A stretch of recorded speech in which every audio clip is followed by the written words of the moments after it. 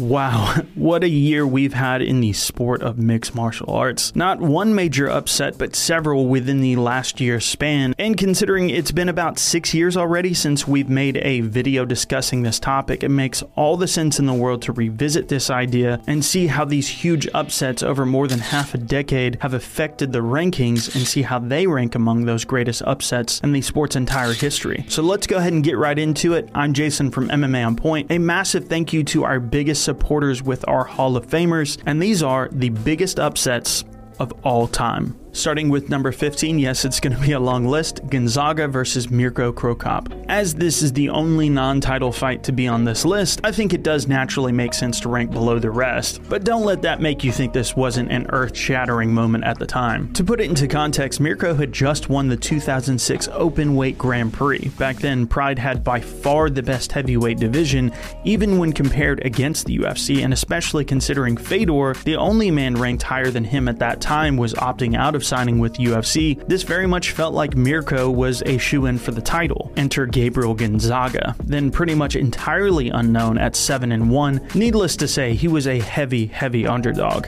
Just wasn't given a chance, and of course, that's when the iconic head kick landed, which was just about the craziest possible scenario considering that was Mirko's own signature move, and the rest was history. Number 14, Barao versus Dillashaw. What happens when you take a fighter on a 32-fight unbeaten streak, including 3 title defenses between gaining the interim and undisputed UFC bantamweight titles, and match him against someone like that of a 10-2 Ultimate Fighter loser? You are one pathetic loser. On a 1-fight win streak. Well, as you guessed, Barao wins. Number 13. Oh yeah, never mind. Of course, we all know what this video is about, so the incredibly stacked odds somehow means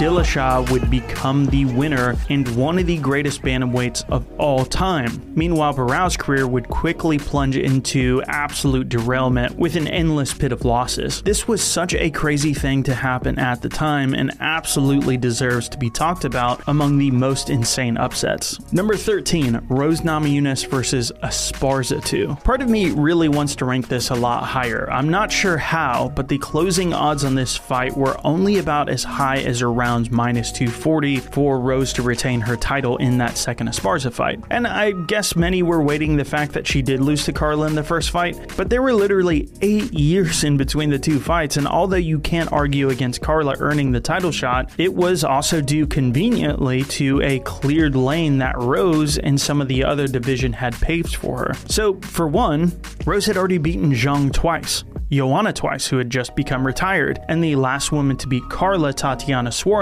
was again on one of her long injury hiatuses. Or even Andrade, she'd moved up in weight class. To Carla's credit though, she had beaten Yan Xiaonan and Marina Rodriguez in that span, so still it was pretty hard to argue against her deserving that shot. But for many of the reasons I've already stated, most thought that this would be an easy revenge fight for Rose. But instead, it became infamous for one of the worst game plans, characterized by pretty much Rose just desperately trying not to lose instead of fighting to win, and this meant extreme timidity all throughout the fight with almost no offense, leaving the judges zero choice but to give Esparza the huge upset win. And then to add on the fact that Carla immediately got dismantled by Zhang Weili, it felt as if this was what Rose was supposed to do in their fight. I should also mention that in the old version of this video we had Rose versus Joanna 1, but I think by far the bigger win is Carla Esparza becoming champion in 2022. It's just insane. Number 12, Cejudo versus DJ2. This is another rematch that definitely needs to be ranked among the craziest moments in our sport, and at the time that this happens, Demetrius Johnson was legitimately sitting on top of the mountain for greatest of all time with records that will perhaps never be broken, or at the very least for a very long time, like his 11 consecutive title defenses. Looking at the current UFC roster, it's hard to see that happening for anyone, as it's either too early or too competitive in their respective divisions,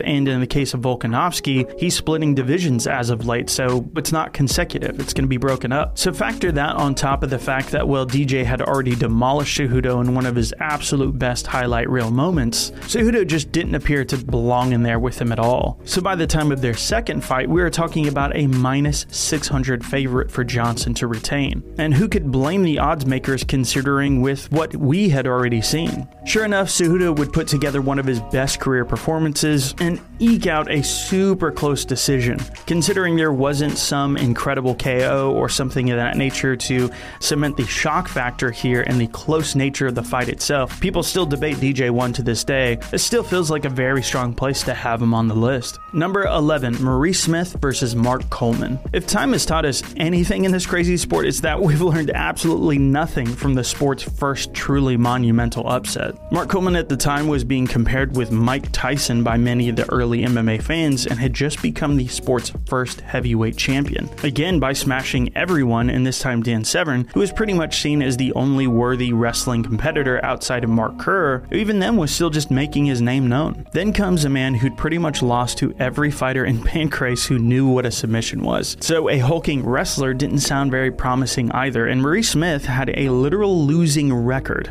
of 6-7.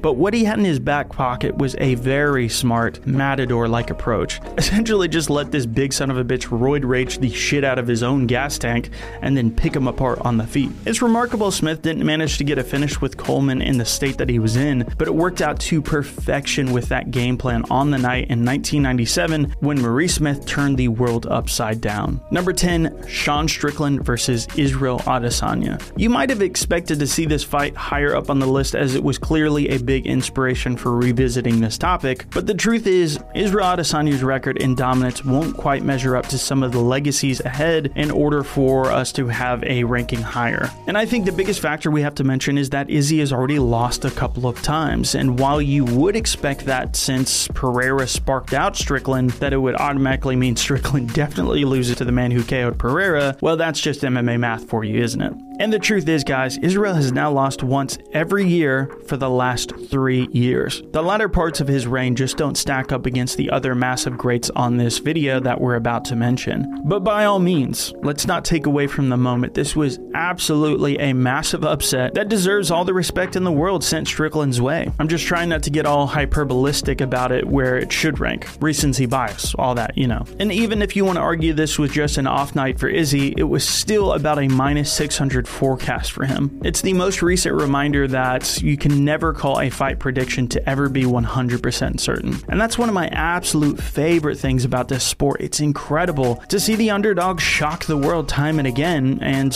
just as awesome as it is to see greatness flourish. Number 9, BJ Penn versus Matt Hughes. It cannot be understated how wild this was, and because it was still in the later part of the Dark Ages era of the UFC when no one was really watching anymore, and just before the revival that doesn't seem to be as appreciated as it should be. BJ Penn was already called the Prodigy, but not due to his MMA career. He was struggling. It was his BJJ championships that got him that nickname. For one, he failed to capture the lightweight title on 2 separate occasions by this point, once through a decision loss and the other through a draw. Compare that with Matt Hughes, the bigger man a weight class up, which already makes this transition hard enough for BJ, but Matt Hughes was legitimately the greatest champion the sport had seen to this point. 5 title defenses. I mean, these kind of records had never been achieved. Fader was new as a champion back then, for instance, in Pride. Tito's reign was also 5 defenses, but he'd already lost by then. And otherwise, 3 title defenses was the closest record outside of this. So it's not unfair at all that Matt Hughes was viewed as the best fighter on the planet when this happened. But of course, BJ dominated Matt Hughes, clearly did not see himself having any chance of losing, first by being hurt on the feet, and then being dominated in his own specialty on the ground with grappling. That's BJJ versus wrestling for you. It was just unreal to watch back in 2004, and we've never seen an upset quite like it again. Number 8, Anderson Silva versus Chris Weidman. Looking back at my placement originally for this one, I think I may have ranked this a bit too high. While Anderson Silva's record speaks for itself and the many accomplishments that will take a very long time to ever be matched, let alone broken, especially now even further being cemented by recent developments with Izzy's reign again coming to an end, it just shows you how once in a lifetime Silva's run actually was. But when you really look back then, Weidman was the right matchup in every category on paper. A wrestler the likes of Chael Sonnen who could not only control him as we saw, but had the stand-up to back it up. And that second factor was what ended the Legends GOAT level title reign in an incredible fashion.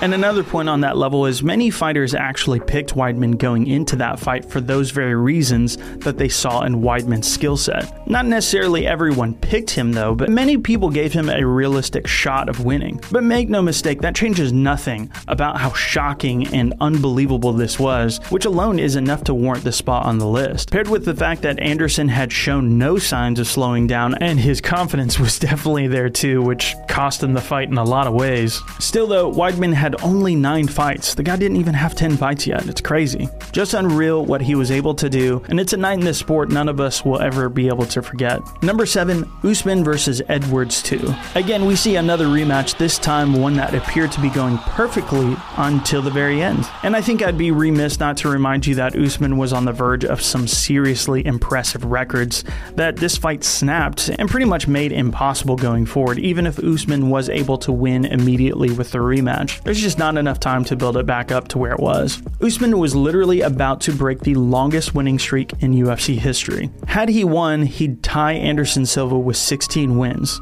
This one would have passed Matt Hughes' record of 5 title defenses, which would have put him just 2 behind GSP. Not to mention, unlike Silva versus Weidman by comparison, Usman had already soundly beaten Edwards, which made him a sizable enough underdog, and crucially, this fight was going in the same direction as the first fight by the 5th round. And it's definitely notable that the odds for this fight weren't nearly as big as it had Usman closing around 400, which is still a big favorite, but the big thing here is when you look at the live round odds. Oh my god, Usman was a minus 5,000 favorite to retain, which translates to a 98.04% chance of victory. Wow, this sport is just wildly unpredictable that even in the most certain of cases, you are still going to be proven wrong. Headshot dead, am I right? Number 6, Fedor versus Big Nog. It's easy to forget now, but when Fedor beat Nogueira the first time, he was pretty much a nobody in the sports, at least as far as the average fan was concerned. Back then, his stoic nature and cold demeanor didn't mean as much as it does today because he was a blank slate back then. We didn't know him. And at that point, he was in fairly regular fights. He looked great in his wins, mind you, but not yet known as the unbelievable world beater he'd become in the future. No doubt the world would soon find out, though. And by then, Big Nog had literally beaten everyone Pride had thrown at him. It was to the point that leaving the promotion was where all the interesting new fights were. I mean, they even gave him a 400-pound man in Bob Sapp, which just kind of felt unfair, and he still won it. And this run included Mark Coleman, who was just coming off his incredible Pride 2000 Grand Prix title capture, which was an upset of Coleman's own. And this was all the better for Big Nog's record. He even beat Overeem's big brother in rings twice back in the day. So when Fedor came along, although he also did well in rings, he was snubbed because of that famous loss due to a cut that should have definitely been a no contest. And by 2003, there's just not much the world knew about him. The Heath Herring win just prior would prove to be an omen, but no one even really knew about Sambo back then. So when he jumped into Big Nog's guard and dominated him in his best, most dangerous area, well, to put it in Tommy's terms, I would say we were all straight up flabbergasted. And Fedor would then go on to become what many would still consider the GOAT to this day, and certainly more would say so at heavyweight. Number 5, Shevchenko versus Grasso. As you've seen to this point, we've looked at a few fighters that are already considered GOAT level, and getting into the top 5, it really has to be a spectacular upset to get in here. This is one of the freshest ones on the list, but no less deserving, because even though it's so recent, I think it's pretty easy to forget quickly in the world of, quote, you are only as good as your last fight, unquote, how unexpected this was. Coming into this title fight, Shevchenko was pretty much the only women's flyweight division champion. Sure, there was Montano, but she won a replacement fight for the belt, and she wasn't even able to defend it and got stripped of her title for missing weight. So there really wasn't much outside of Valentina to speak of since the weight class began. By this time, we are talking 7 title defenses. She was tied at number 5 for all-time most defenses with Aldo, and that was only 2 wins away from matching GSP. Many people thought she won either the second or even first Nunes fight, who is unanimously considered the women's GOAT. She did have some trouble against Silas Santos that should be mentioned, but as we've seen of Santos in even her most recent loss, she really is just that damn good and that much of a problem. So then contrast that with Alexa Grasso's record. While she was on a 4-fight win streak since moving up to flyweight, which deserves credit, the wins weren't anything to make you think she would do what she did. And just before moving up from strawweight, she literally only won half of her fights in the UFC, going 3-3 since joining. I remember discussing this with plenty of people, and we were asking ourselves, where is she better anywhere? Does she do it on the ground? No, doesn't seem like it. The feet? No. The clinch? No. No one gave her a chance, including myself, and it was a hard argument to go against based on what both had done in their careers. Turns out Grasso had the perfect game plan, as her training showed, to the point that even if she devastatingly loses this rematch like real badly, one-sided, you still know she had the perfect game plan going into the first fight. Oh, and Shevchenko was a minus 800 favorite, by the way. We'll just have to see if that's the case going into their rematch. Number 4, Holly Holm versus Ronda Rousey. So unlike some on this list with a rear view on this one, it's not nearly as shocking considering what we know now, because she lost to a, well, world champion boxer and kickboxer. Of course she was going to lose to her. I mean, it feels obvious in hindsight. But that does not change the perception of the day and just how world-breaking this moment truly was. I mean, a future president in his first campaign was literally tweeting about this fight. It was all over the news worldwide. It happened in front of the UFC's largest attendance record in Australia. And in the build-up, many forget, but Miesha Tate was the one that was supposed to get the fight. Everyone was expecting her to get a third fight when this suddenly got announced. And not to mention, Holm's career in the UFC was just not impressive, with 2 barely scraping by type of performances. As you can see, I'm really trying to adjust for the hindsight factor on this as much as I can, but Rousey was literally a minus 1,500 favorite, nearly double that of Valentina versus Grasso. So you pair that with the fact that even if you didn't watch MMA back in 2015, you almost certainly still heard about this one, which means that even with the ability to go back and look at Holm or any solid striker that really shouldn't have been near the upset by Styles, it was just far too big a cultural moment around the world and a shock to rank any lower than this. Number 3, Fedor versus Verdum. So I've already talked about Fedor a good bit, but most of what I've talked about is before the reign or just as it began. Of course, after he took that title away from Big Nog, he dominated him again in the rematch, the real one anyway, and until the Pride door shut, he was by far the best heavyweight, and not just heavyweight, but also fighter more generally on the planet. Beyond this point though, it's fair to say not signing with the UFC definitely meant he was taking lesser competition like that of Hongman Choi or an actual middleweight in Matt Lindland that just didn't make any sense to match him up against. But on the other side of that too, he still managed to get wins over Tim Sylvia and Arlovsky, which was not long out of their own title reigns, or at least out of title contention by the time he beat and finished them. Looking back at the Brett Rogers fight and some of the struggles he had on the ground there, yeah, maybe that was an early red flag, but that is definitely debatable, and he got the win in similar fashion to, let's say, the Fujita fight. It showed again that he could survive danger and always come out on top, and spectacularly in both of those cases. So by 2010, we're basically talking 10 years undefeated in his entire career without losing once. Again, Rings only called that fight a loss because they didn't like blood in their tournament, someone needed to advance. His opponent Verdum, however, had lost in the UFC and had some lackluster fights there too. In Strikeforce, he beat Mike Kyle though. That doesn't exactly say he has a shot at beating the heavyweight greatest of all time. Bigfoot was a solid win though, so I'll give him that. It was simply unthinkable at the time, and it was a true ending of an era. It's incredibly hard to top as an upset. But of course there's more. Number 2, GSP versus Matt Serra. This is probably within the MMA community at least the most famous upset there has ever been. GSP is who many consider the greatest of all time.